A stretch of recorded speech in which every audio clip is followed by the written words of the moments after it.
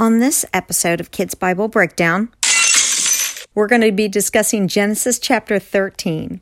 After Abram got kicked out of Egypt, he went up to the Negev with his wife Sarai and his nephew Lot. From there, he went to the place between Bethel and Ai where earlier he had made an altar to the Lord. And once again, he called on the name of the Lord. Abram made this a regular occurrence.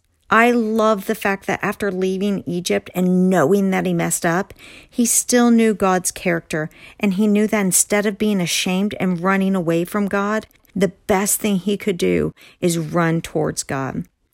Now, Abram became very wealthy, and his nephew Lot, who was with him, also had lots of flocks and herds and tents, but the land did not have enough resources to support everybody and everything. So Lot's herdsmen and Abram's herdsmen, they started fighting. And Abram said, "Let's not have all this fighting between you and me and our herdsmen because we are family. We have the whole land in front of us to choose from." I think it's interesting that the fighting that was taking place is because of an abundance of blessings. They had too many things. I wonder how many times we see our blessing as a problem in our life. Instead of fully appreciating them, we whine about them. Like maybe when we have to pick up our toys or take care of the animals that we wanted or put up our clothes. Anywho, back to the story. So then Abram told Lot, "You choose first.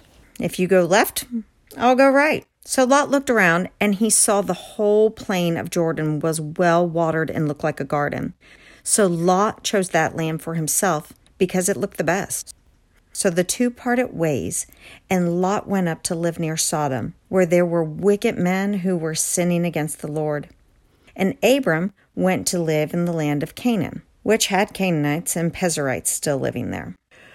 What amazes me here is God's promise was with Abram. God promised Abram that he would give him all the land. And Abram must have had a renewed faith in God's promise, because even though he was the one chosen by God, he let Lot choose first and let him take the best looking land. Best looking land. I say the best looking land because there's another lesson to be learned. That land looked like a garden. It looked like it would be the best choice, hands down. But sometimes what looks the most amazing at first turns out to be really bad. Have you ever seen one of those display cakes that first it looks so delicious, but then when you go right up to it, it's made out of styrofoam and clay? Ugh, gross. Nobody actually wants to eat that. That's exactly how the land that Lot chose was. It looked beautiful, but it was surrounded by wicked people who did awful things. This is a good reason to make sure that you are always praying and asking the Lord to help you make good decisions and lead you to where He wants you to go. God always knows which cake is fake and which one will actually taste delicious. He is never taken by surprise.